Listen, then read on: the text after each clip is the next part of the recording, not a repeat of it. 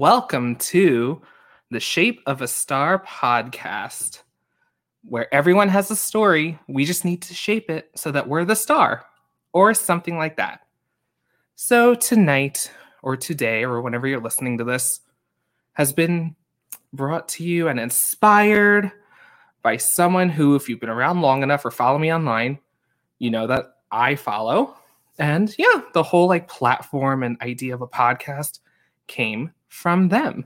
So I will let them introduce themselves, but here for everyone's listening pleasure tonight is Sarah Nicolas. Hi. Woo. Hey. So you want me to tell people a little bit about myself? Yes, because I found it so much better when other people do it just for themselves.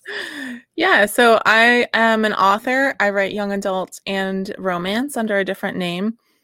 And I have a couple books published with each of those. I am the agent liaison and the board treasurer for Pitch Wars. I've been a Pitch Wars mentor since 2012, which was the first year. And I have a YouTube show called Pub Talk Live, where we talk about all aspects of the publishing industry. And then I have another YouTube show called Agent Chat Live, where I interview literary agents about just to help potential clients get to know them a little bit better. And then I also have a podcast called Queries, Qualms, and Quirks that asks published authors to share their successful query letter and talk about their publication journey from first spark to day of publication. And I also write for Book Riot, which is the largest independent book news website in North America. And then as my day job, I'm a library event planner. So yeah, I'm very much immersed in the book industry. Don't forget you're like a judge. Oh, yeah, I am a judge for the audiobook awards. At least I have been the last 2 years. And I've judged a couple smaller regional contests and stuff too.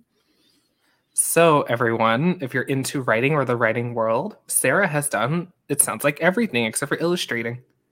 Yeah, I actually have been a cover designer. Never mind. I don't illustrate, though. I only do photo manipulation. That's a different skill. I did forget to mention, though, I put together the virtual bookish events newsletter every week, which goes out every week with all the virtual book and author events that I can find.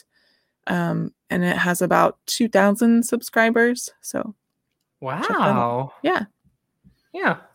And you'll hear crossover references there too if you subscribe, follow, newsletter, all that stuff at sarahnicolas.com, right? Yes. Mm-hmm. Sarah with an H, Nicholas with no H. Which is the most catchy thing ever. You'll see it when you read the descriptions or see the episode title, however we decide to do it. But yeah. So obviously, Sarah's a writer, but something even I don't know. What inspired you to start writing? Yeah, so I loved books when I was a kid. My family is, blue collar. They did not read at all. My parents, my grandmother was into books though, and I spent every summer with her. And she had the entire Hardy Boys collection, the entire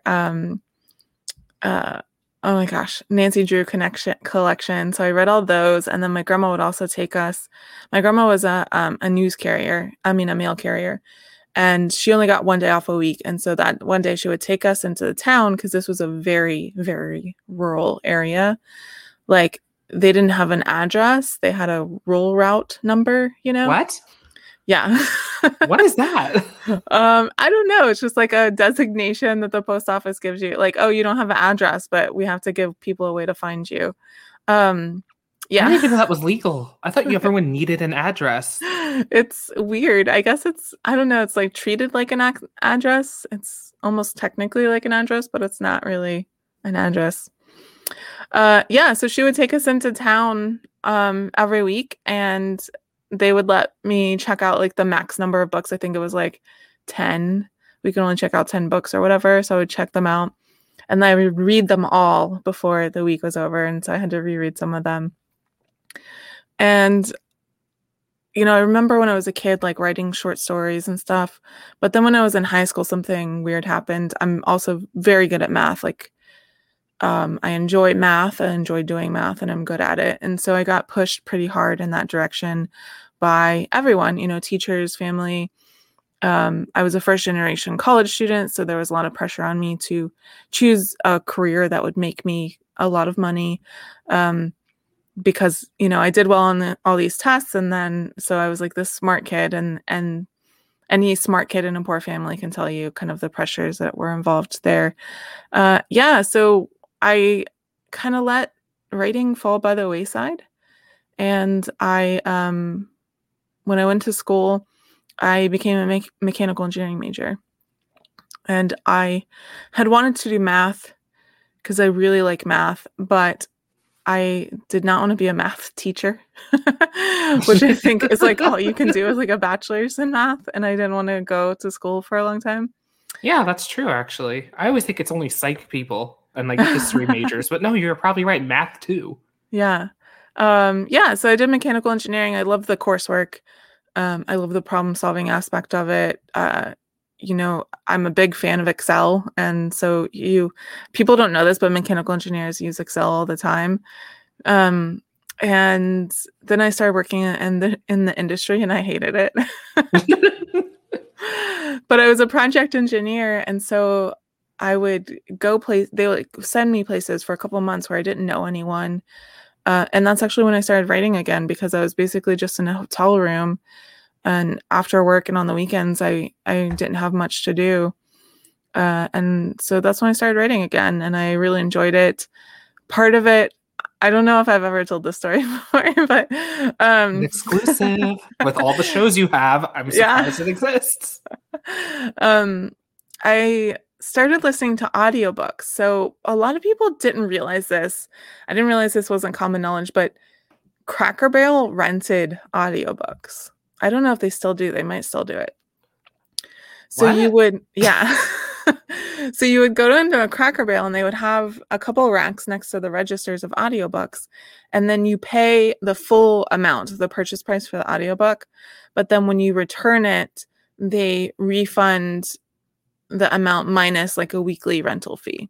Oh. So you could return it to any Cracker Barrel. And so it's really useful for people who spend a lot of time on the road, like I did, because you could rent in one state and return in another state. And so I started listening to audiobooks then, and I listened to the Twilight audiobook. Yeah. And I got really into it. And that was when I was like, you know what? I think I could write something like this. And it took me a while before I started writing novels. Actually, I started writing short stories, which I'm not good at. I don't know why. I guess I thought it was easier. But this group that I was in New York, they invited me to so there was like this general group that anyone could come to. It was like a meetup, basically. And then I found out later that there's like a secret like elite group where they're like, we think you're a good writer. Do you want to join us? And then they were also the municipal liaisons for NaNoWriMo for that area. And they told me about NaNoWriMo and invited me to participate. And I did not think I could write a novel, but I finished it. It was like 22 days or something. I had finished the 50,000 words. And since then I was hooked. Wow. I did not know that you were a Nano winner. Yeah. That book will never see the light of day, though. That was a terrible book. Because it was written like Twilight? Oh. I don't think so. No. It didn't know what it was. It's like, it would have been probably new adult, but of course I didn't know. No one knew what new adult was in. That was before we were really having that conversation. And it was like, I guess my heart was drawing me towards YA, but I was like, I'm an adult. I should write adult books. And so I landed somewhere in the middle. It wasn't good. I've been having that feeling a lot lately as well, because as I know, listeners, you might not know, I dabble in writing as well. But other people that will be on the show eventually, they're always telling me, like, because you work in schools, you have such a young voice, and you don't, in the nicest way I say it, like, I don't speak like a professional. So my voice is not like appealing to adulter audiences unless they're like dead tired, burned out, and they're just trying to look at something simple. Like when I watch My Little Pony. Like when I'm just dead tired, I'm like, I need something simple. It's like Arthur, My Little Pony. Did you just compare your voice to My Little Pony? That's great. I mean, sure. I don't hate that actually. I compare my voice, would say, mostly to Totally Spies. I don't know if you Mm, watched that, but mm-mm. oh, okay. So it was like I'm this aware of it though. French Yeah. show, yeah, about the spies. They were just like valley girls going on the world, doing their reaping thing. But yeah, so wow, I really didn't know that you were just all up and around. I knew you Yeah. worked as like a project manager, or like some engineer type person. Hmm. But I didn't know you were with a person that they sent places. Yeah. Yeah. Especially because I was young and I didn't have children and I wasn't married. So, in fact, the reason why I was in New York is it was a really quick turnaround project. Like, they asked me on Thursday if I could go to Central New York for an unspecified amount of time, and I left on Monday. Wow. Yeah. Wait, what is Central New York in their eyes? Syracuse. Syracuse is Central New York. That's Okay. the area that I was in. Depending on where you're from in New York, the geography of New York titles change. Yeah. Hmm. Like I know half the island. So I'm from Long Island, people, and half the island fights over what's upstate. Yeah.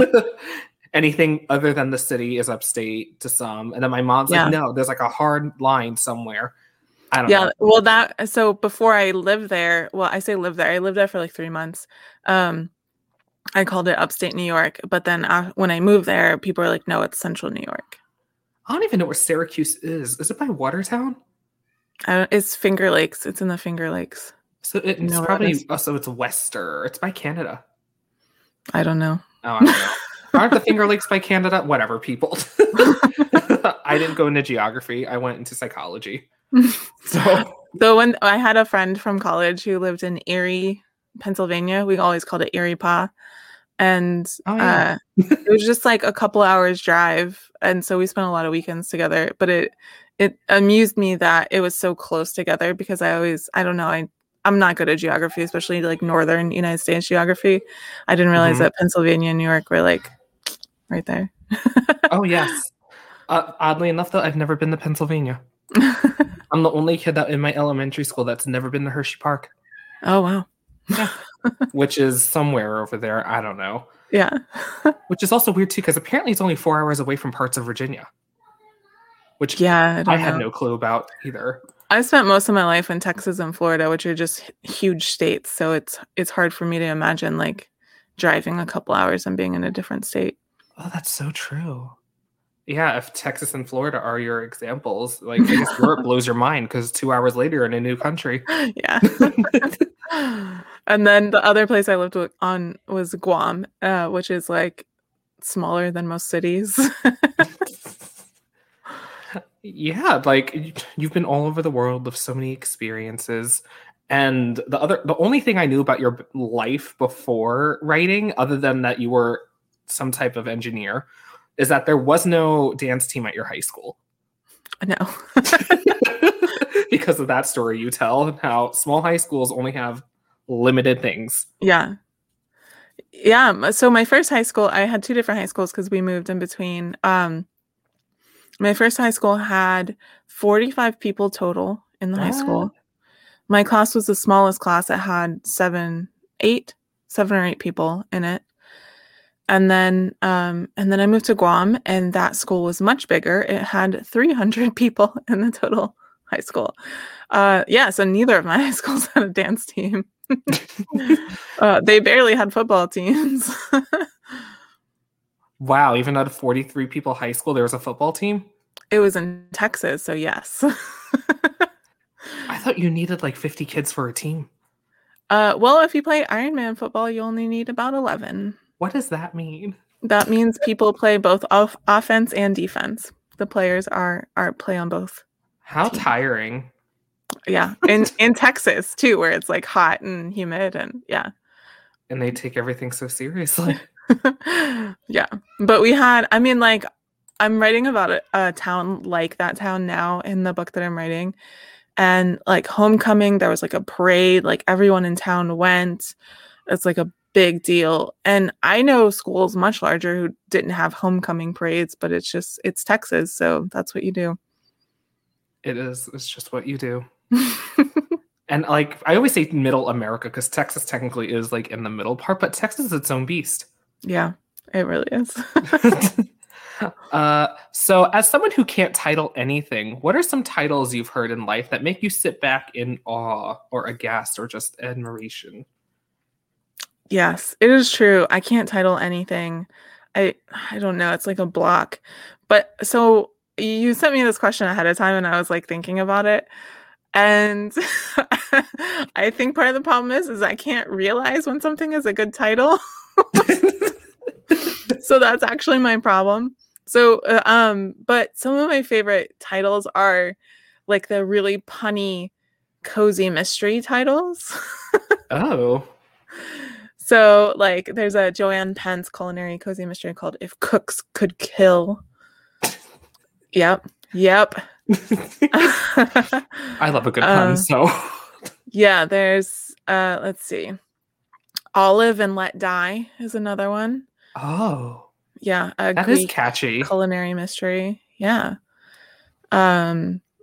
Yeah, so I really love the like really punny cozy mystery titles, which I don't write cozy mysteries at all. I just really like that. Yeah, because I mean it makes sense. Nancy Drew, Hardy Boys. Didn't they have a crossover book at some point? Yeah. Yeah, they crossed over quite a bit, I think. Oh, quite a bit. Oh, I didn't know that because I just recently started learning about the Hardy Boys because gay culture has made them idols. Oh, I didn't know.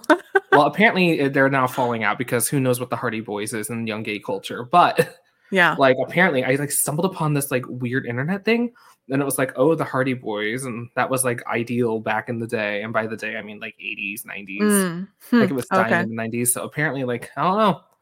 Talk to your elder gays and they might be able to explain it better than me. I just know it was a thing. Who knew? I was on track from the very beginning. And the only thing I know about Nancy Drew is Emma Roberts. Oh gosh, yeah, the new series. Wait, was it a whole series? No, she was just in one movie, right? Oh no, there's a new series. It's not Emma Roberts though. It's actually Lisa McMahon, who's an author. Her daughter is the star of it. It's just a weird coincidence. Yeah. Oh, I wonder if that was like planned. I don't think so. I don't think it had anything to do with it. But yeah, there's also a newer Hardy Boys series. I watched a couple episodes of it and I couldn't get into it. So, you know, and I haven't watched it either because I didn't even read the older ones, but in my head it's like watching and reading the new Archie comics. So I've been an Archie fan forever. And so I was reading the new Archie comics and I was like, oh, it's weird seeing it with a smartphone. Yeah, I think that's because I remember thinking the Hardy Boys like that was part of the draw. I think is like they walked around everywhere. All their information was from like overhearing things people said. You know, they took their boat out. They were like teenagers and they like took their boat out on the lake and like discovered caves and like I don't know, it was just like super adventurous. And I think a modern Hardy Boys is harder to do. Yeah. At least they didn't Riverdale it. Oh, I haven't watched it, so well, if you know, is what the kids say, I guess. So, I've been asking you for months, almost a year now, to help me with my pen name. But I'm not going to ask you to out yourself here, but how did you come up with yours? Because you can't title, so. No, I can't title. But, yeah, so my real name, the main problem with there were two main problems with my real name. One was I started writing in young adult, and my real name is the name of a popular European lingerie designer. So if you search for that and you got the Google image search results, it was just like women wearing lingerie. Oh. Yeah. Which is like if I was writing romance, that might be a different story. But if I was writing for teens, that's a problem. And the other problem was I have a cousin who has the same name as me, who self-published a particularly bad like post-apocalyptic novel or something. Ooh. And I just didn't want people to think that was me. Yeah, so I knew that I needed a pen name. I decided to just keep my first name, so Sarah's my real first name. And it was actually pretty, like, I went through a lot of different options, but the one I came up with is super obvious. Nicole is my middle name. Nicolas is my pen name, right? So, and it's spelled Nicole, so my last name is spelled without the H. And that was pretty easy. I had wanted, so when I when I was born, my mom really wanted to name me Kalia, and my dad would not let her. And when I found this out, like in middle school, I got so mad at my dad be- because, if you grow up with the name Sarah in the United States, there are Sarahs everywhere, right? There were like 3 Sarahs in every class I had. There was a Sarah on every sports team I've ever been on, another Sarah. Wait, you played sports? We'll go back. Yeah, we'll go back to it. Yeah, and so I was like really mad that I could have had this name that like no one else had because I thought that was cool. So I did consider it whenever I was choosing a pen name, but it's a Hawaiian name, and I didn't want to imply that I was Hawaiian because I'm not. So I ultimately vetoed that one. And then when I chose my pen name for romance, it was a much more like business oriented decision. In romance, names that sell, like people have a good reaction to if they don't know anything else about them, are feminine sounding first names with strong Anglo-Saxon last names. Like that was the research that we had at the time anyway. That makes sense. Yeah, so I chose Aria Kane. Cian is one of my favorite names. It's an Irish name. No one can see it and pronounce it, though. Wait, isn't it Cian or something like that? Yeah. Mm-hmm. Yes. Good job. Yeah.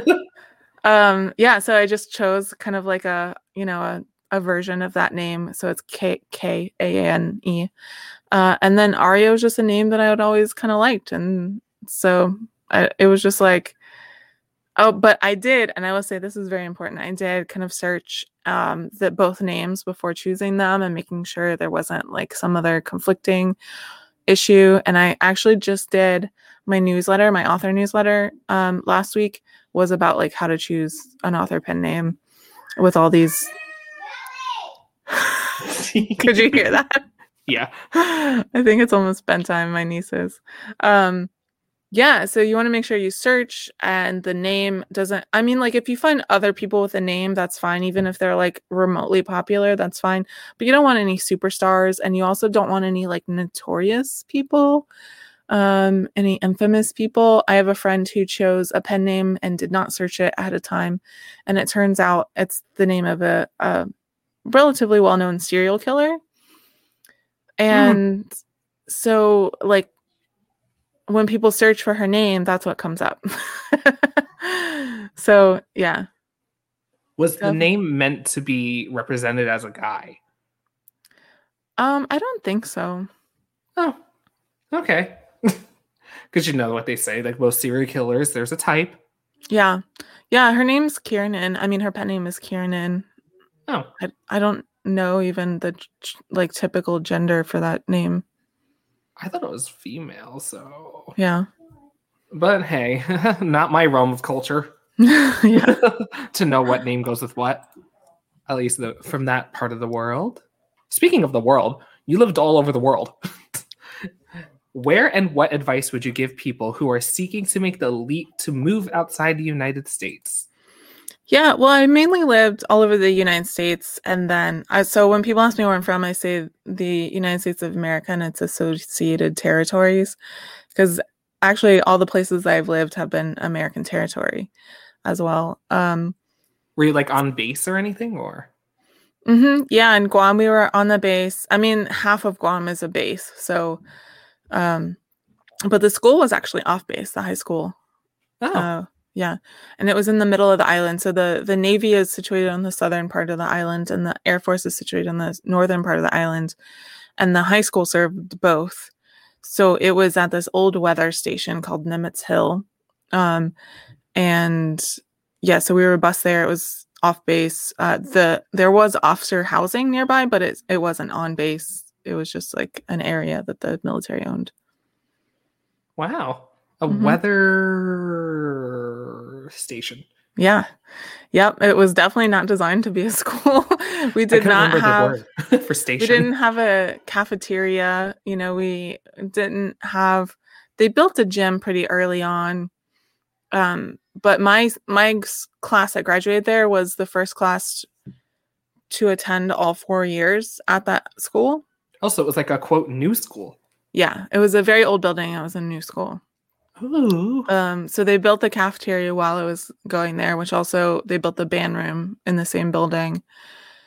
I'm shocked they And had a band. yeah, both my high schools had bands. Well, Texas makes sense because if you have football, Yeah. Mm-hmm. yeah.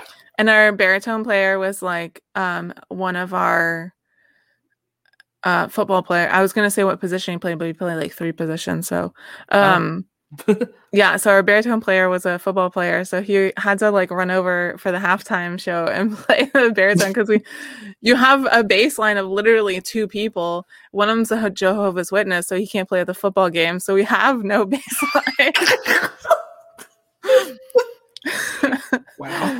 Until he comes over and plays the halftime show with us. Which there was just an article I shared on Facebook yesterday about stop telling kids they have to choose between sports and everything else. Like you can make it work if you are willing to try and like let these kids have opportunities. That is the one advantage of going to a small school is everyone does do everything. So they're used to kind of, working it out. So all of the cheerleaders played all of the sports, all of the female sports. Some of them were also in band. So one of my volleyball teammates was a cheerleader and also played flute in the band. And so when you have a school that's that size, you get used to kind of like sharing kids because a lot of times the practices will conflict, Yeah. But obviously, and then the one act play, she was also in one act play and a lot of us were as well. So you're a thespian as well? I wouldn't say that. I tried out for like one part ever and they were like, no. Yeah, I did like a lot of backstage stuff and then I was an extra in a lot of scenes. Go crew. Yeah. Crew's the best. I was the only one of my friends that dared to be in front of the stage. Oh yeah. Yeah, but I have a very similar story to you. I did a 10-minute play. I tried out for the musicals, but musicals took place at the same time as marching band for me. Mm-hmm. So I was like a really huge part of the marching band. So I was like, can't make it again. Sorry. We're actually a really competitive marching band. We're good. So like he makes us come, which wasn't the worst thing because it's given me so much more than thespianing whatever would have. Just like professionally, personally. But yeah.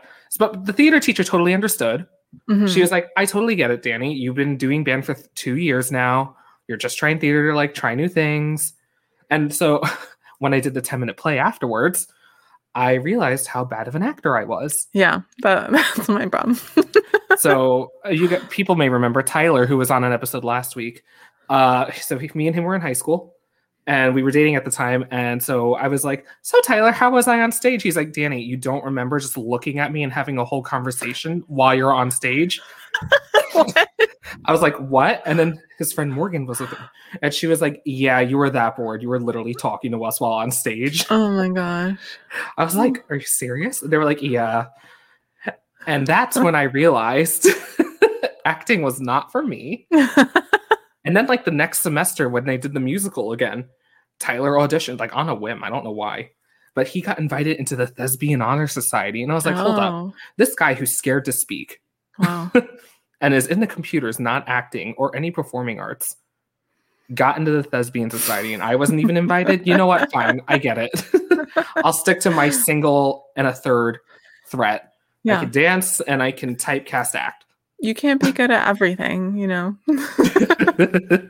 True. But yeah, that was a little anecdote about my life. But yeah, so you mentioned sports. What did you play? I played volleyball and basketball. I had initially gone in my first high school to talk to, this is going to be funny, the athletic director who is also the PE teacher, who was also the volleyball coach, who was also the track and tennis coach, and who was also, yeah. And she was like, well, basketball season starts later, right? Yeah. And she's like, well, how about volleyball? Like, we're starting, next week, and you don't have to try out at a school like this. Like, everyone who comes out plays, because you don't have enough Wait, players to turn players away. you're on an island. Who are you playing against? No, this is in Texas. This is the Oh. first game. But yeah, I played in Guam too. Yeah, and so she was like, you should come play volleyball. And I was like, I don't know about that. Like, my family is a very much like a basketball family. Both my parents play basketball. Ooh. And we played growing up. I still wasn't very good. I don't want to like make anybody think that I was a good player or anything, but Sarah can't jump. Decent at it. I can't jump very high. That's true. But then it turns out volleyball is like my favorite sport. I still play it today. So do you? I didn't know that. Yeah. So it was fortuitous that she talked me into joining the volleyball team. But yeah, I played in Guam too, and we played. There were other schools on the island. There were several public schools for the locals, and a couple private schools too. Oh, okay. Yeah, that was my next question. Was your high school like all military kids, or was my high school was mostly military kids? So the way that our school worked was, it was military kids, but then if they weren't at capacity, it acted like a private school as well, so people could pay to attend. And so it was mainly like a lot of like businessmen's kids, like some, senators' kids and judges' kids and stuff like that, who also went to school with us. So the bigwigs of Guam. Yes, the bigwigs of an island that is 32 miles long. Mm-hmm. Is Guam the island that has universal Wi-Fi? I don't think so. It didn't when I was there. Okay, sorry. There's an island that has universal Wi-Fi. They just built one big tower and it's just free for the whole island, like whenever you go. And it's an island nation. And then there's also another one that has Pikachu on the money. Oh no, that's definitely not Guam. I don't know if it's the same place, but I remember reading about like Pikachu was on the official currency because they were like, who cares? Why not? Yeah. Who's suing us? Yeah, Guam uses American money. That makes sense. It's a territory. Mm-hmm. Mm-hmm.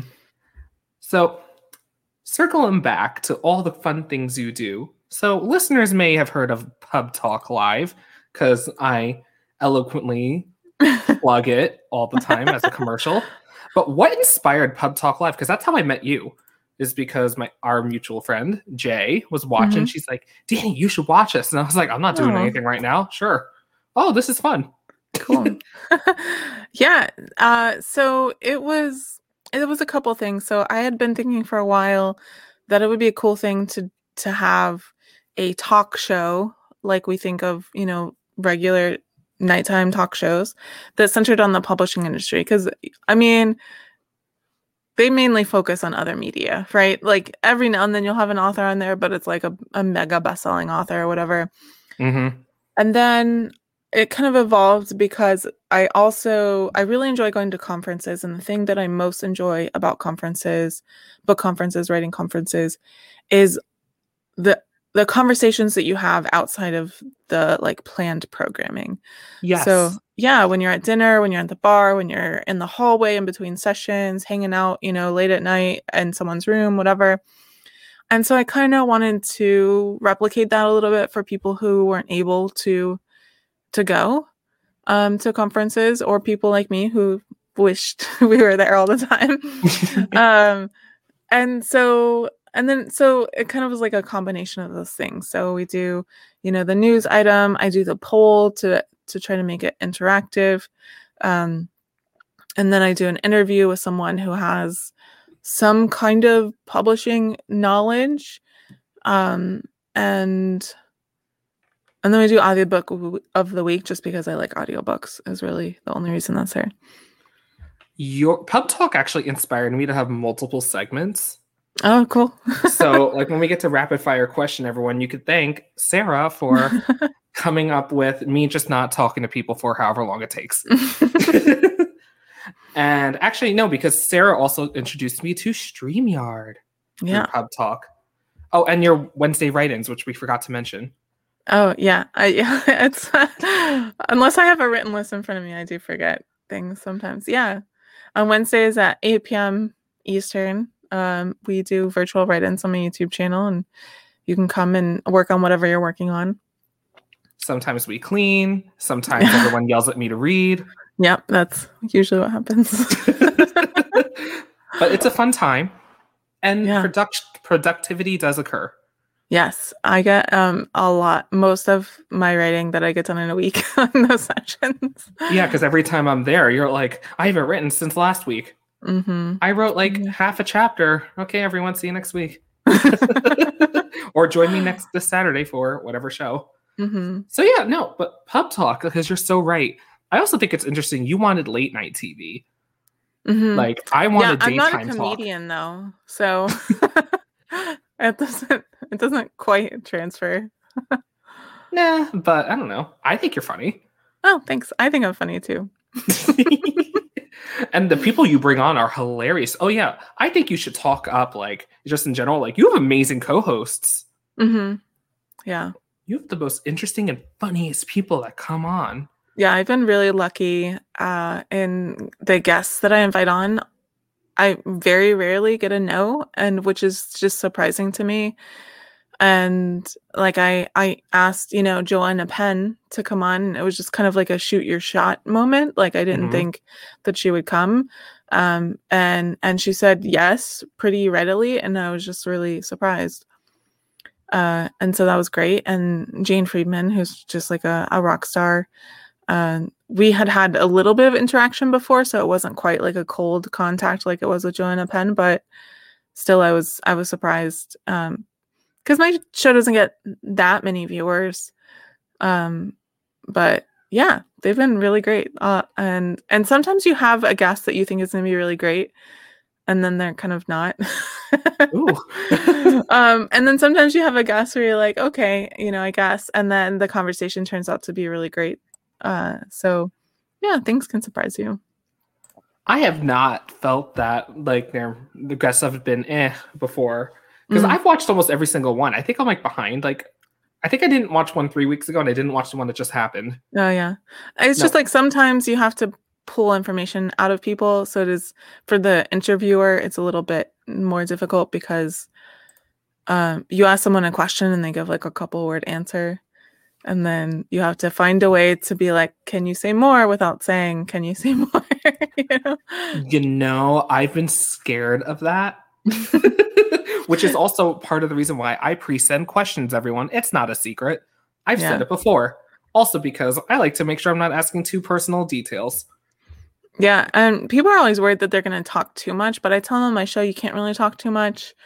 Someone is going to make me regret saying that, but it hasn't happened yet. Yeah, when you have me on, and then I go past the 1 hour-ish time that you want. As you will see with the episode links of this podcast. And it's just awesome. But like at Pub Talk, it's introduced me to so many cool people. Do you know how many followers on Twitter I get because of Pub Talk? Oh, really? Most of your guests have followed me. Oh, that's so nice. It might be because I ask, I think, the best questions. Yeah, you ask very, very detailed, like personalized questions. Because everyone like asks all the basic knowledge stuff, but when they share their Instagrams, their Twitters, their Facebooks, I'm like, sure, let's go and find out where you've been. Let's find out what makes you tick. Yeah. And then let's see what dessert you ate in 2018. Oh yeah, that was the most recent one. But it was a good dessert. Look, it was like a chocolate like tea, like a genie's lamp. Everyone. Okay. And I wonder if they even remembered. I haven't listened to it yet, but yeah. Or if you even asked. I didn't ask her on screen. I did ask her beforehand. She said it was very good. Yes. See, another exclusive for this. Yeah, there you go. Another crossover event. So other than Pub Talk, we always quote joke. I don't know if it's a joke to you. To me, it's real. Pizza Talk. Pizza Talk Live. So for those who don't know, Pizza Talk Live is because Sarah is a huge pizza fan. Mm-hmm. Who isn't? Well, my sister, but that's not the point. Oh.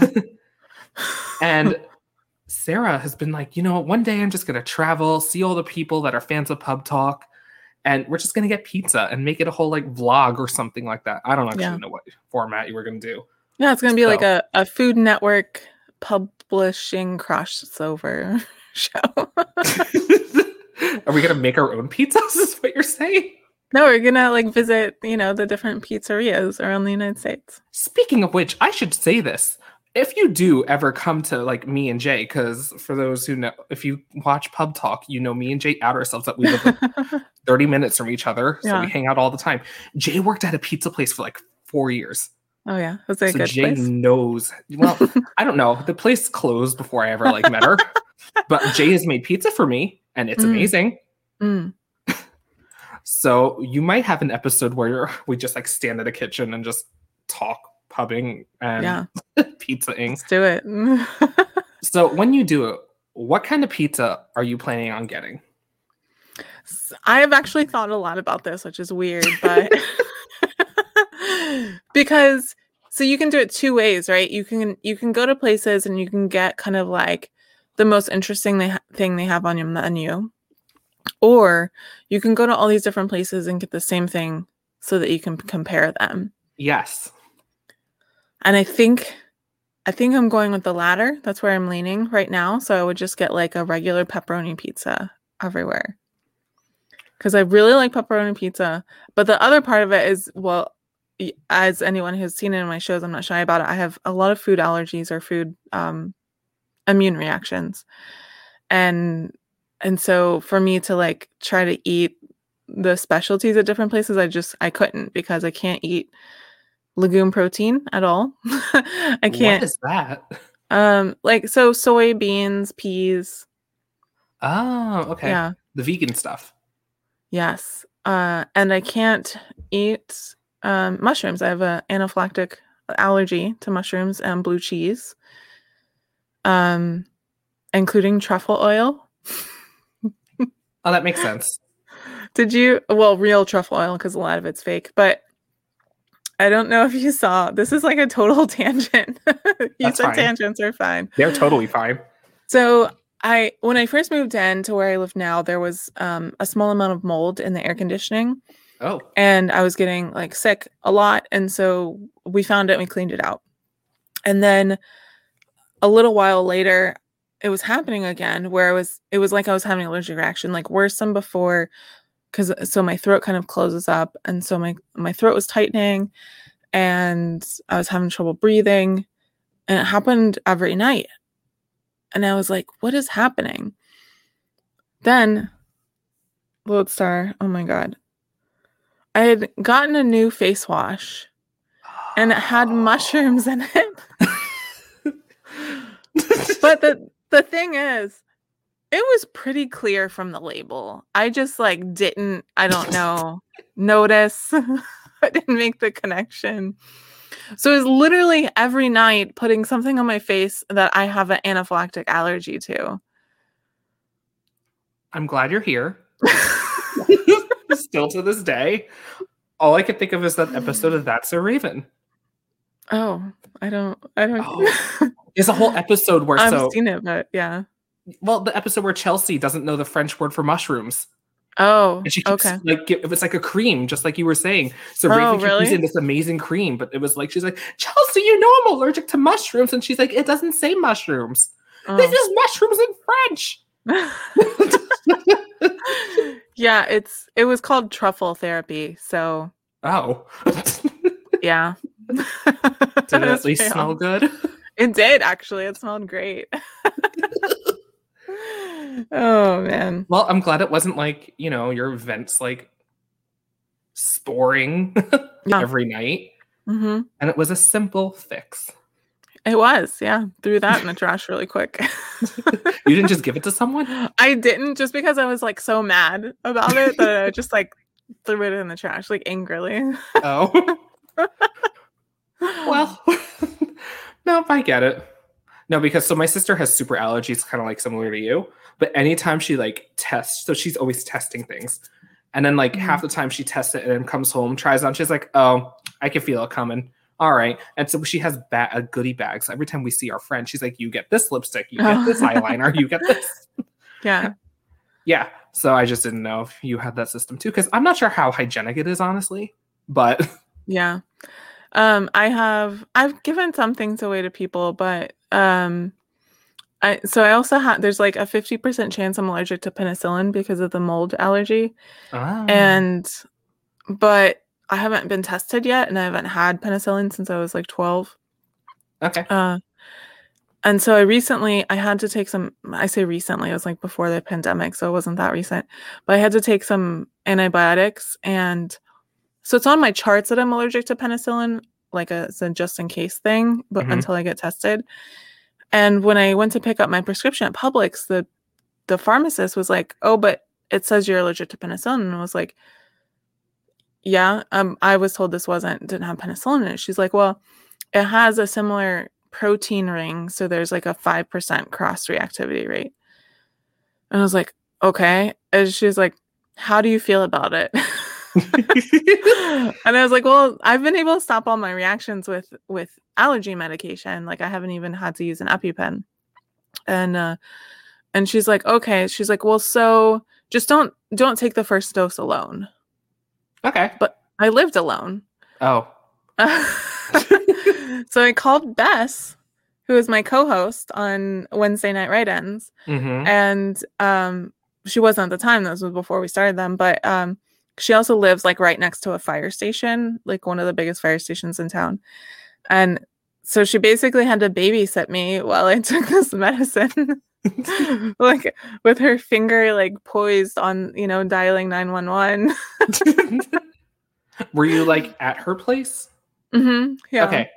I didn't know if like you were just like video chatting. Oh no, just like if you went down. Yep. And see, it's great though, because that would be Jay for me. Yeah. I would go to Jay's and be like, "Hey, Jay." Yeah.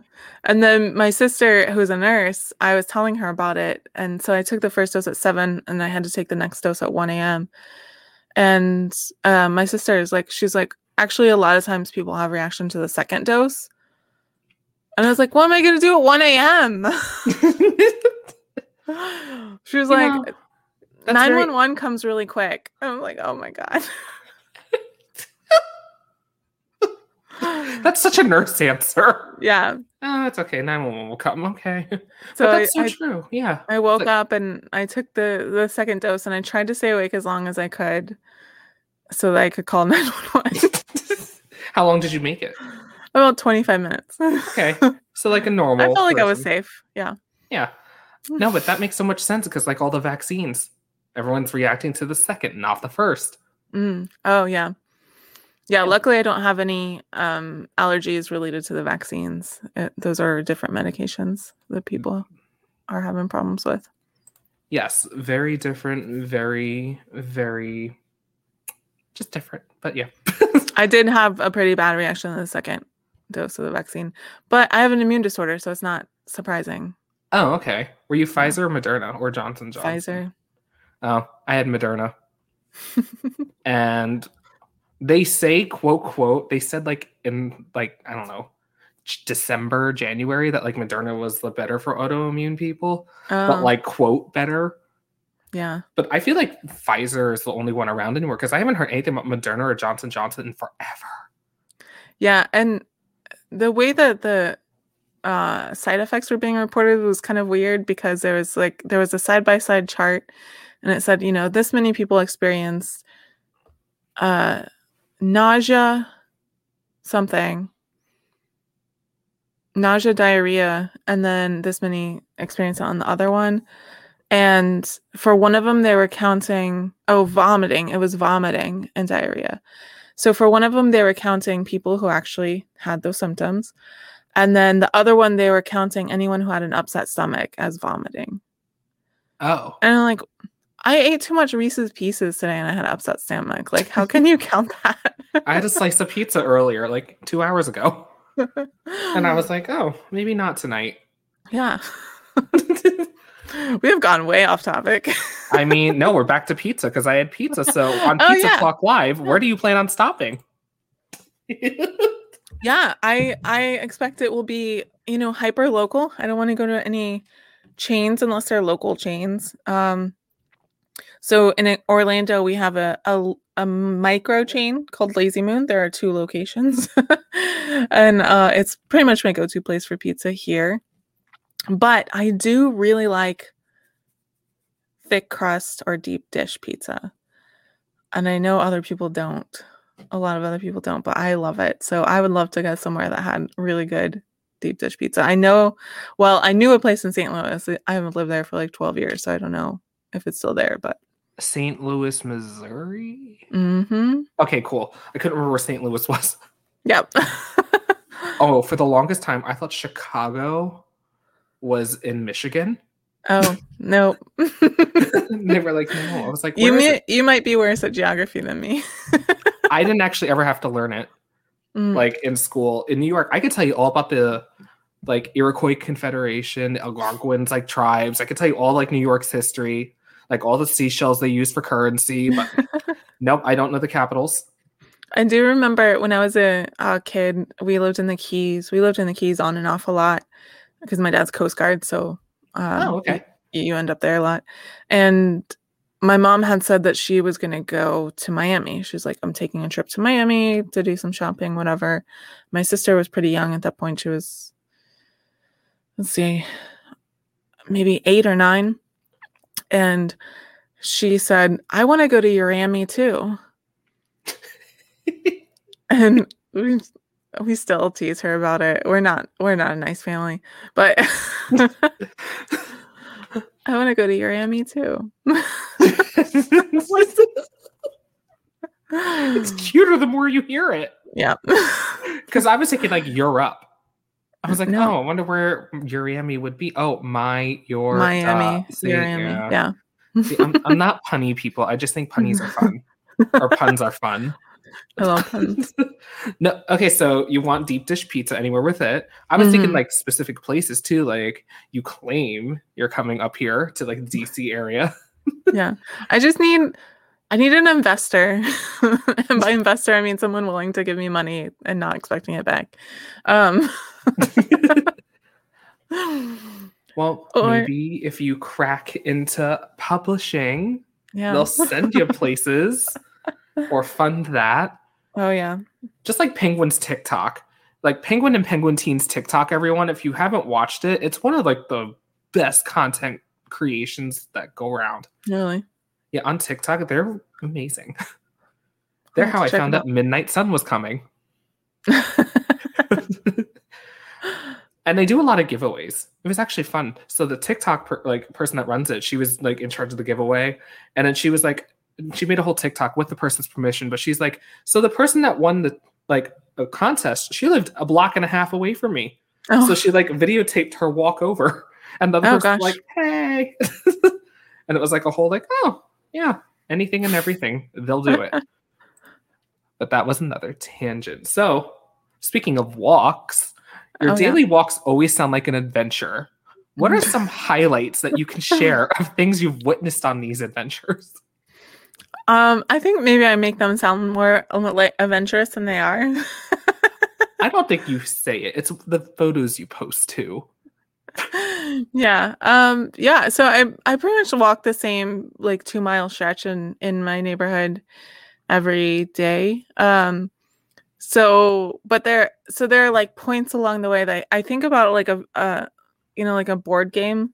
Like, oh, this is the house with the star jasmine, which right now is just beautiful. Like the smell is so great. Mm-hmm. And then there's like the house with the nice dogs, and there's the house with the mean dogs, and there's the house with a cat that's always sitting in the yard like it is a dog. And then there's like the horses, and there's a pig sometimes, but you don't see them all the time.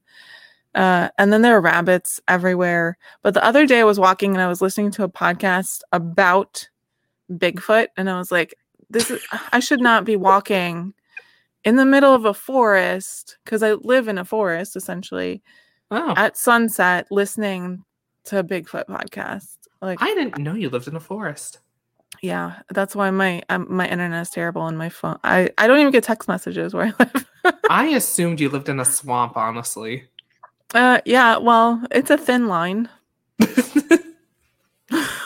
I've never been to either, so I wouldn't know. Yeah. There's not a lot of standing water around me, so that's why it's not a swamp, but it's definitely that Florida scrub forest. Palms mixed in with pines. Oh wait, do you get the palmetto bugs? Yeah, we got palmetto bugs.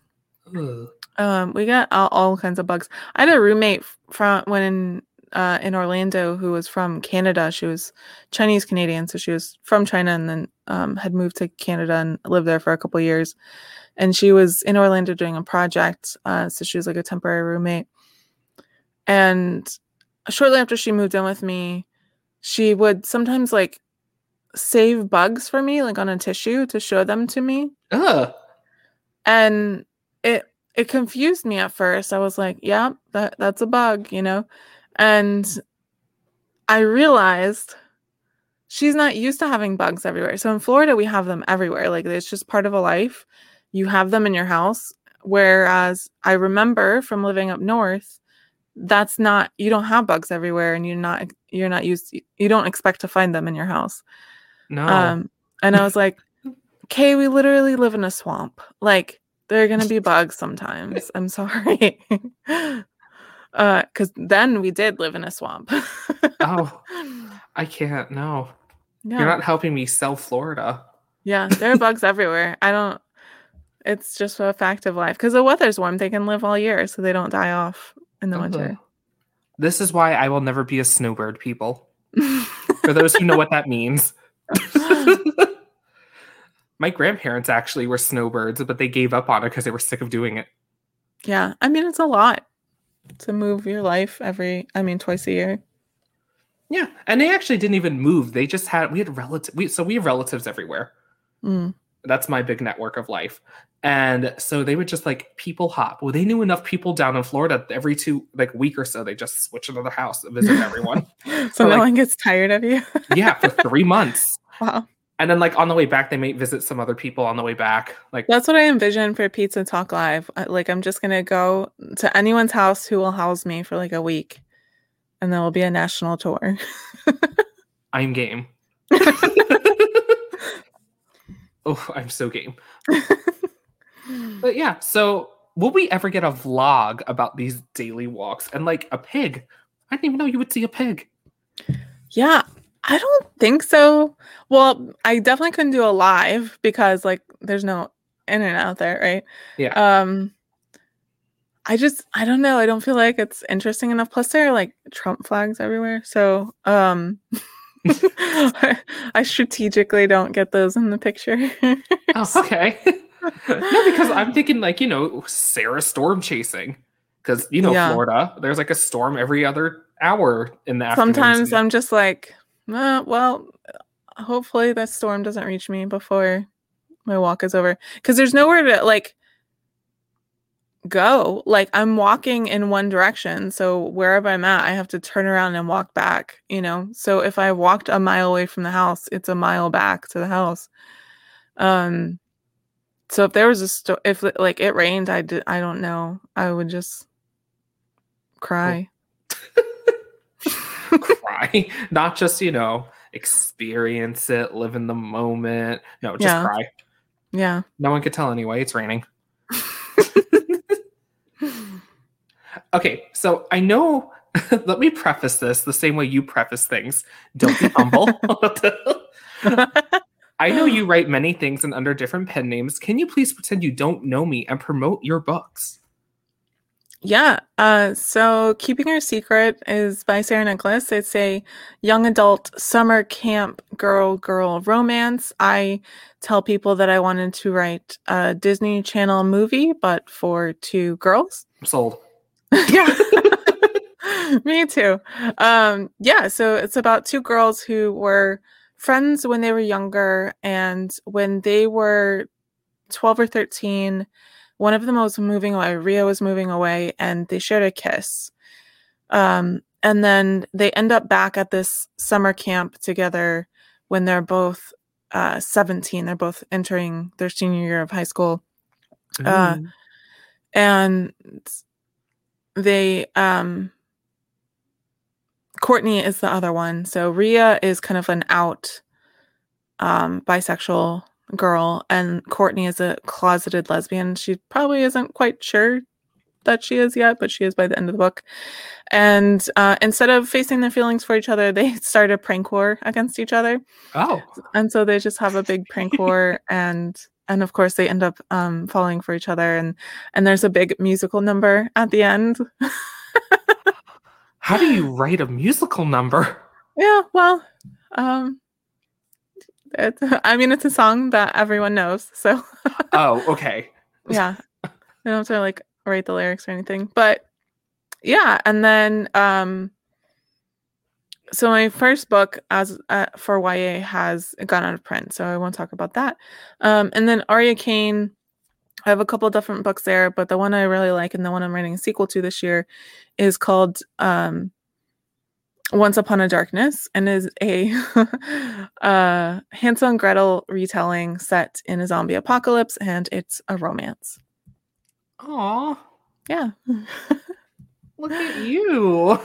And there are 3 members of the team, and I had planned a book for each of them, but my publisher for it closed down, and then I did self-publish it, but I'd kind of just lost steam on it. So I hope to go back this year and write the second book, who is the brother of the main character in the first book, and then there's a third character.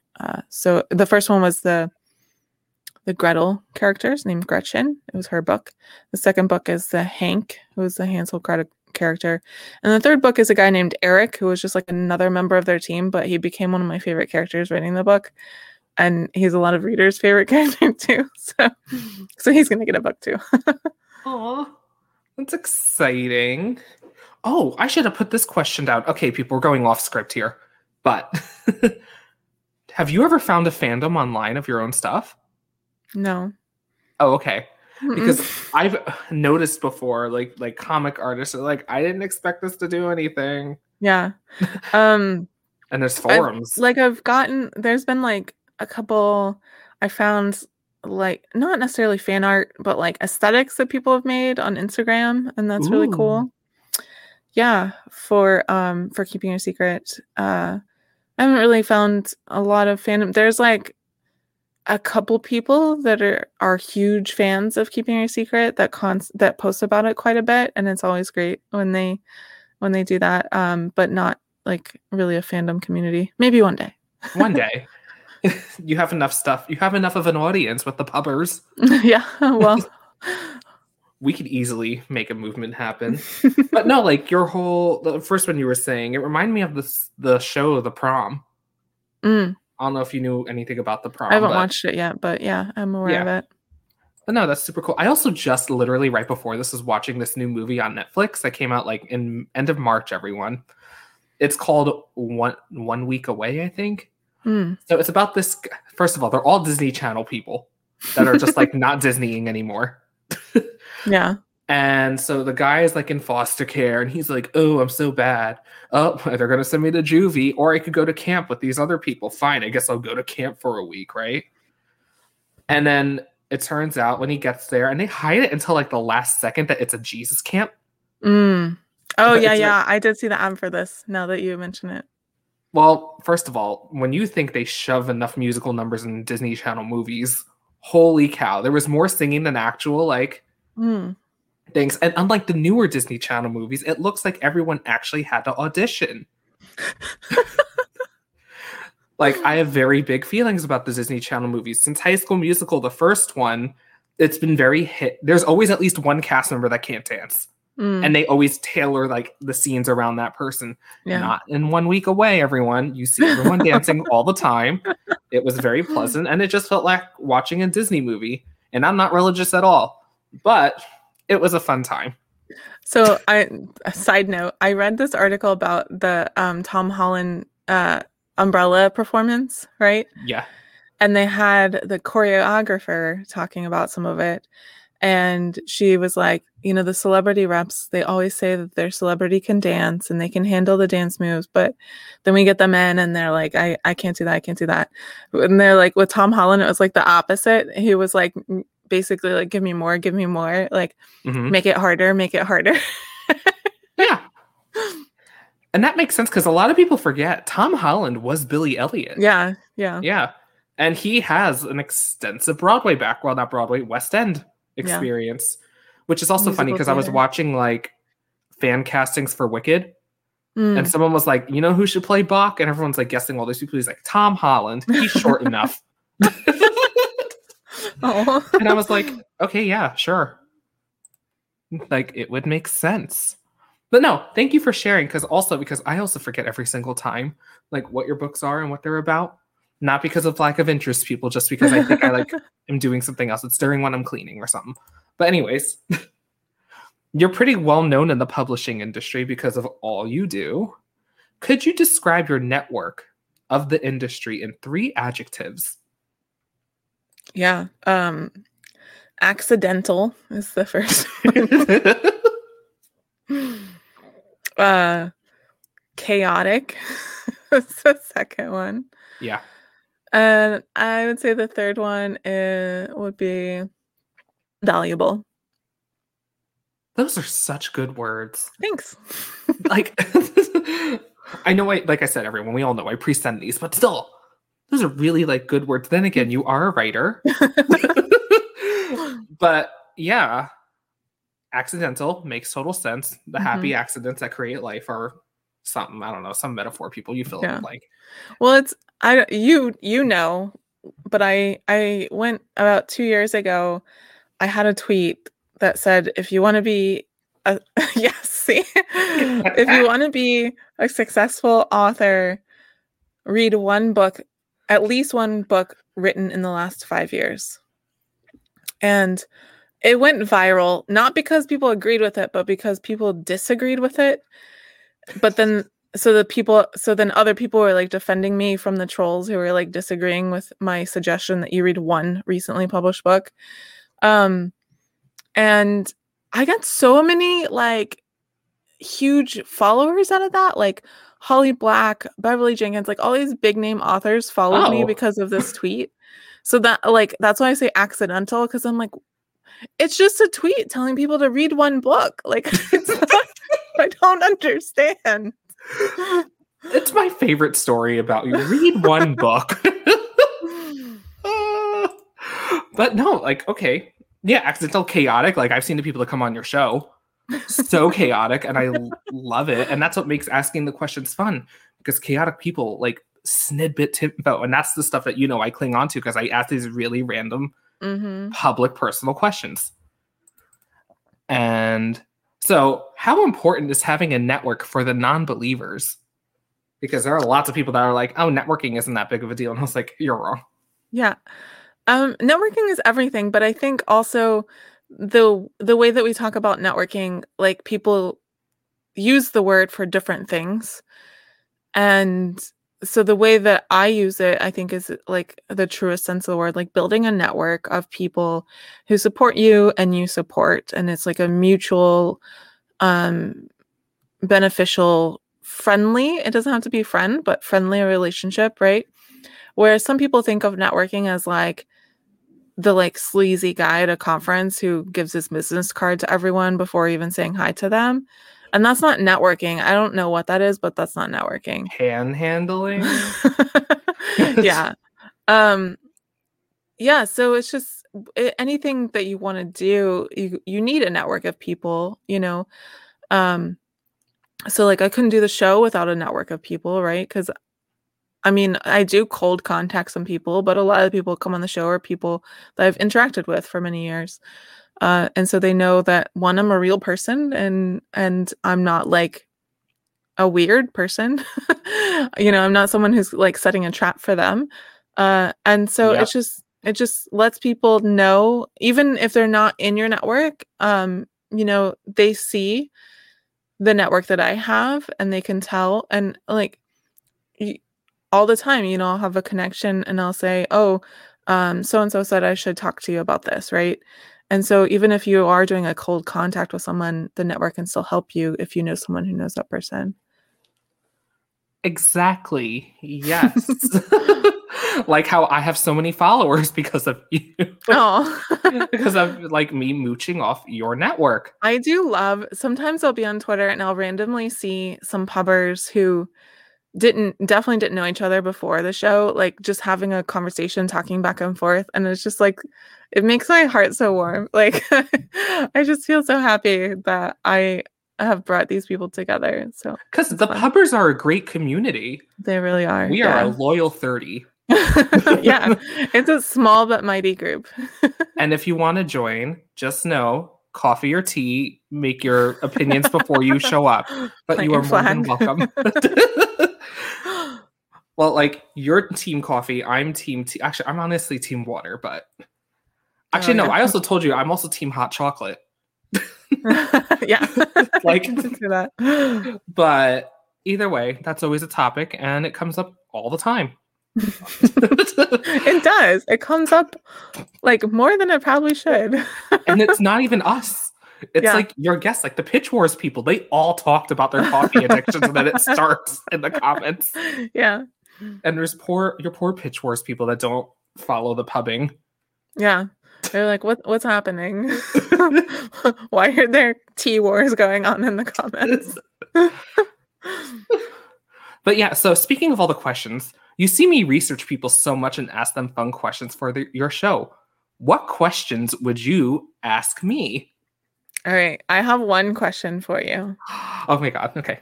Are you ready? No, I'm really excited to ask you this question. Are you ready? Yeah.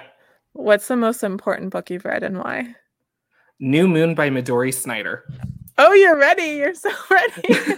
That's also the same book I always, because like when you ask like what's the most important book you read, like it's that book. Like that's the book that would help me write. Anyway, so it's out of print, everyone, but you can find it at your local bookstores and on Amazon for like 90 cents.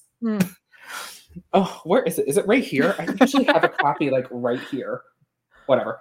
So I basically was just like, I totally was that person that was like judging by a cover in Barnes and Noble one day. And it was like a whole trilogy, and it like had one of those cover bindings that merged into one photo, but like on the side bindings and the front covers too. And I didn't notice that until after I bought them. And it's about 4 elemental queens ruling, but like only the fire queen's around anymore. And after she was scared of being overthrown, she like she implemented a law that killed anyone with elemental power. And it was like a sacred burning every year, purging the stuff. But like when you reread it, when you're not 12, it's all about colonialism and imperialism. But I was just there because I was like, oh, it's a whole rebellion against the evil queen that's 200 years old. Yeah. And like everyone, all these mythical creatures are going extinct because she's sucking the life of everything. But it's a whole trilogy. I would call it adult. And Midori Snyder actually emailed me back. Oh, wow. That's yes, really because cool. I'm pretty sure it's because it's like, I think one of her more unsuccessful books. Oh. And I sent her like a 5-paragraph essay. Oh, wow. On why that's the book I strive to like model my writing after. Because it was just such strong writing. It got me into... Also, fun fact, so I was randomly in college, not doing my work, in the Fairies and Changelings class, by the way, everyone. Oh, that sounds fun. It was so fun. I loved it. But we were reading this book called Accept the Queen, which was about like the fairy queen was having an affair with a human. These 2 fairies saw it, sisters, and then she was like, oh, you're banished to the human world because I don't need anyone knowing I'm sleeping with a man. And it's about like those 2 like trying to find each other. It was so complicated because all the names kept changing because they were Inhumans. They were talking to their fairy friends, and they kept inverting initials everywhere. And like you couldn't tell who was in what city. We cracked our professor. We had a whole like 30-minute T chart made. And then someone's like, wait, wasn't that in the other chapter? And she was just like, fuck. Oh my gosh. And then we were like, ooh, we cracked the professor. She assigned it. But anyways, and then everyone was, I wasn't reading the book, right? And then all of a sudden, it was like, yeah, this is by Midori Snyder. I was like, oh shit, I love her books. So I stole my friend's copy because she finished reading it already, and I just read it in like a night. Okay, there you go. I have a second question for you then. How many books have you read this year? 3. Oh, that's better than 0. It is. But also, like I read workbooks, like for work stuff. I read comics last year, so I wasn't counting those. Okay. But if you notice my 1 book per month goal, I didn't hit 4. We're in May, yeah. Yeah, but it's okay. I have them. They're like right there next to them. Like you see the red cover. Yeah. That's the Serpent and Dove sequel. Oh, okay. I'm 1 chapter in. It was bad. So I miscalculated the days of the month. And I was like, I'm going to finish this because I like binge read. Mm-hmm. So I was like, I'm going to read this weekend. And then I woke up Saturday. I'm like, oh, it's the 1st. Yeah. Whoops. May did come fast. Yeah. And yeah, Easter took everything time away. Like I was so busy. But yeah, no, I said ish, luckily, in that. So I could catch up later. Sure. Yeah. I'll find a Dr. Seuss book. That's likely to happen. I mean, it You'll could. find a Dr. Seuss. But yeah. But no, the 3 books I've read this year are A Lady of Rivers, Mm. The Bone Crier's Moon, and Serpent and Dove. Oh, okay. And now I'm reading the sequel to Serpent and Dove, then the sequel to Bone Crier's Moon, and then like the sequel to Serpent and Dove comes out in June. Oh, you better hurry up then. You know, I read like hundreds of pages a day when I do. But yeah. I'm listening to Arsenic and Adobo right now. Ooh. By Mia Monticello. Yeah, I don't know how you people like breeze through books so fast. I don't. I really don't. Like, you are so in your audiobooks, like, and audiobooks are so hard for me to conceptualize. And yeah, I had to train my brain to listen to audiobooks, though. It wasn't, at first, it was hard. But I was also just, like, on the road a lot, so. And see, like, when I'm driving, I'm like, I need music. Or podcasts. I finally trained my brain into podcasts, and I realized so I always thought podcasts were just people talking about stuff. No. I need this podcast where I know the people and are having a talk show format. So it really helped me for this. So if you're listening to this in the car, driving somewhere, comment below and let me know that the cycle continued. Not while you're driving, though. Yeah, not while you're driving. But... Wait until you stop. Yes. All right. So are you ready for the rapid fire question portion? Oh, yeah. Mm-hmm. Okay. So... I say rapid fire, but everyone goes on a tangent during this, so whatever. I don't care. What are your chosen coping skills? My chosen coping skills? Mm-hmm. Like baking? Is that what you mean? I mean, it could be. It's just skills. Yeah. Okay, the way I frame this at work is anything you do to make yourself happy when you're not happy. Okay, yeah. I love to bake, and then I love to eat what I've baked. And you cook like the most interesting things. Thanks. Follow Sarah on Instagram and you'll see all her creations. Yeah, on my Instagram is all food. Yeah, that and a volleyball, of course, is a stress reliever for me. I haven't been able to play it as much since the pandemic because I play indoor mostly. I do remember in college I went to the doctor and he was like, your blood pressure is really low. Not like super low, just like it's low, right? Like it's not high is what he meant. And I was like, yep. And he's like, isn't it finals week? And I was like, yeah. He's like, what do you do for stress relief? I'm like, I don't know. I just don't get that stressed. And then I was like, and I play volleyball. He's like, oh yeah, spikes can really break, help you handle some stress. I was like, oh yeah, I guess that does help. Wow. That's good to know. Yeah. I'm pretty low key. I don't really get super stressed or super upset or emotional. I mean, I do like internally, but I don't express my emotions a lot. Well, I would not tell that because it always seems like you're having a fun time when you're visible. Yeah. Which is what I guess what most people are saying and doing, and that's what the Instagram effect is about all the time. But whatever. I thought it was because your life is so lined out on spreadsheets that it was just clear. That does help. Yeah. It is. And it calms you down, so maybe that could be a coping skill. But it's your skill, so you decide. I can't say it for you. Yeah. Using Excel sheets does help me. Yeah. It helps me organize information, and that's like any complicated problem. That's the first step to dealing with it is organizing your information. So nice. Okay, so back to the questions because I'm so bad at rapid firing these. Yeah. Pick a side: Lancaster or York. I don't know. What is that? I don't even know what that means. What does that mean? Just pick a side. Lancaster. I'm sure. Okay. It's the War of the Roses. Oh, okay. But no one has known what it is yet. Uh-huh. And if I actually am releasing this chronologically, people, which it may not be. So, depending on who has what to promote. But so far, we are now 3 Lancasters, 2 Yorks. Okay. So that's exciting. Where do you stand on the Oxford comma? 100% for. Yes. Oxford comma stan for life. And that is universal. If I told you to bring a pie to Pie Day, what kind of pie would you bring?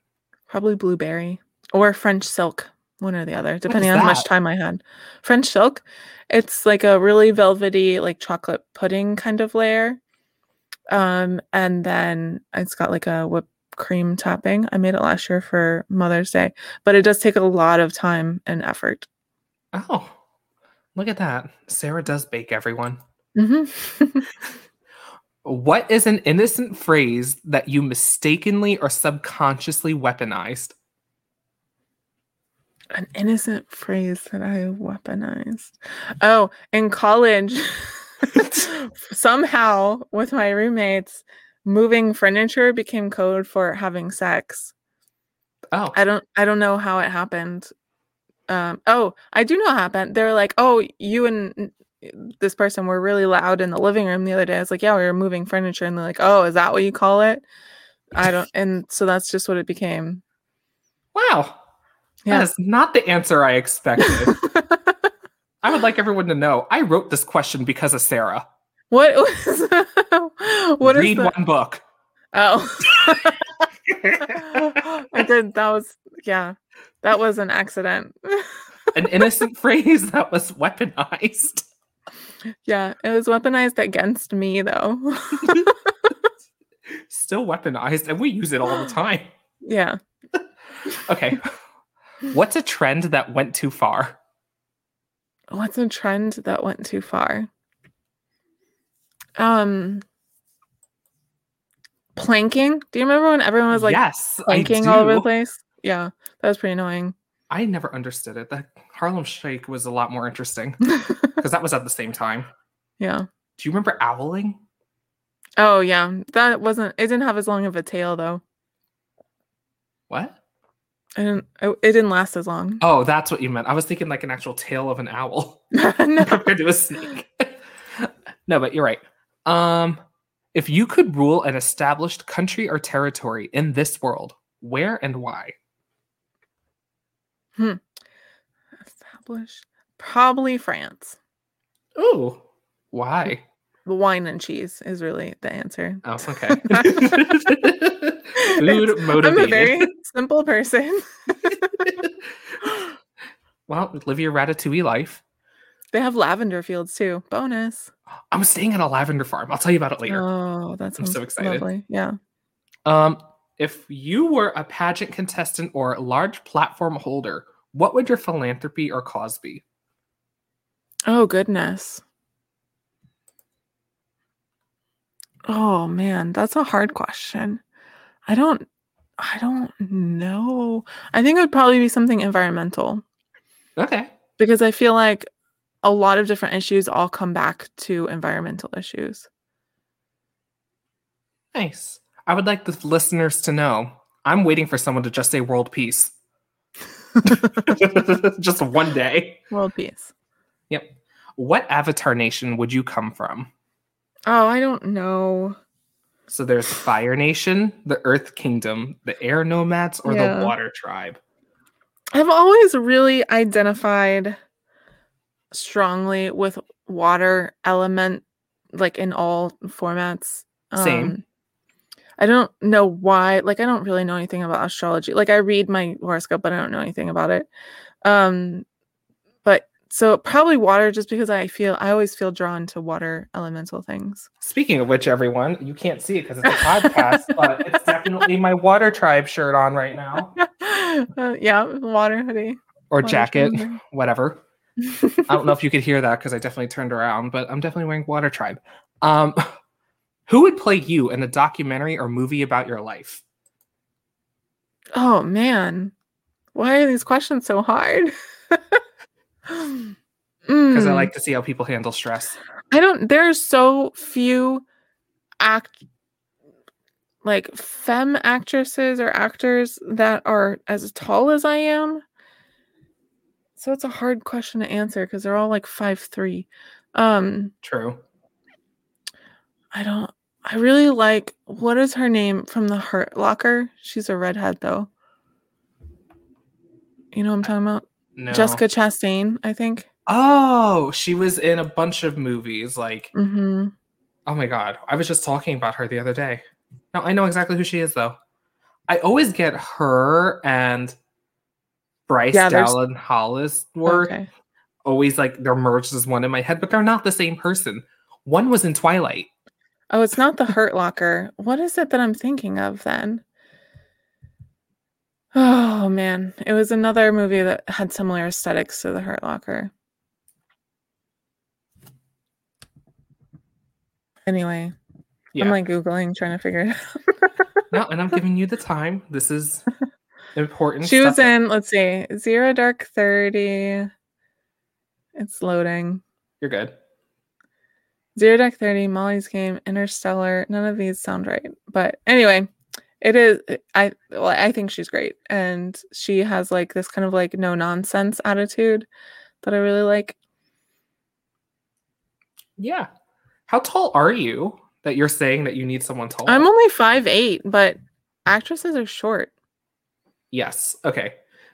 I only asked that because I know other feminine people who are 6 something, and that's always their thing. They're like, oh, no one's ever as tall as me. Meanwhile, I'm 5'5", so. I'm the shortest person in my family too, so. Ooh. But then I'm usually like the tallest in social circles. That makes sense. Last question. What is your ideal 5 minutes of fame? Oh my gosh. Telling people to read one book. I think I would like to go viral for a joke because I think I'm really funny and I just want everyone to know how funny I am. To be fair, read one book was really funny. After the fact. True, because I didn't know you then. But once someone told me the story, I was like, really? People are offended by this? Yeah. I single-handedly ruined literature. That is what you say all the time. Yeah. Did someone tweet that to you? Yes. Well, that's why you're involved in so many things. You're trying to, I don't know, not accommodate, make up. I might as well set fire to the canon. Yeah. Might as well just change the landscape forever. Oh gosh. So those are some wild days. This is the end of the question portion. Is there anything you want to say to the listeners or viewers? And feel free to just self-promote. You know what to do. You tell people to do this every other week. Yeah, well, if you're interested in publishing at all, check out Pub Talk Live and Agent Chat Live if you're a querying author, soon to be querying author. And same with Queries, Qualms, and Quirks, which is my podcast for querying or soon to be querying authors. And then if you are just like a reader, the virtual events newsletter is great. And I'm interested to see how virtual events will go once people start returning to in person. I'm imagining there probably won't be as many, but we'll see what happens. And I think that's it. And even if you're not close to publishing or seeking an agent or querying, Agent Talk Live is like some of the most fun conversations. Like anything that Sarah puts on is just super fun, everyone. So check out everything. Subscribe to that newsletter that you'll hear familiar names and faces on. And yeah. And there's a Patreon. Oh yeah, patreon.com/PubTalkLive. You can support for as little as $1 a month. All the various things that I do. And once I hit 25 supporters, which I'm very close, we're going to have like a monthly Q&A video chat. So hopefully that happens soon. And some of us have been waiting, so please join so we can get it. Yes. Because I saw when that goal changed. Yeah. I changed it to a number because because it was originally $1 amount, but that was when the most you could support was like $10 a month. And so it just like didn't make sense to have a chat with like 10 people or whatever. So I don't know. I would have felt exclusive. Oh, Getting hopefully it's insider soon. knowledge for I don't even have a manuscript, people. Well, I do. I did enter Pitch Wars, but Yeah. obviously it's not workable because I wasn't a winner, quote, quote. I'm kidding. Only 3% are winners in Pitch Wars, so that's not. Of course, I forget. You know all these stats. Yeah, I'm the numbers person. The numbers person, the tech person. Mm-hmm. Sarah Well, does not Gail is our tech person, but I'm the secondary tech person. Gail is our friend in the Philippines, right? Mm-hmm. Yeah. Gail's amazing too, and she stops by on things, everyone. Literally. Yeah, she's great. Everyone, Sarah, everywhere the Sarah's influence touches. Like Pitch Wars would not run without Gail. So. Well. All right. So thank you everyone for tuning in tonight. Do you know anything else to say? No, we've gone for 90 minutes, so I think I've said a lot. Still not the longest one. All right, but you want to say your thing? Everyone stay safe, wash your hands, wear a mask, and we'll see you next time. Woo! And we're out.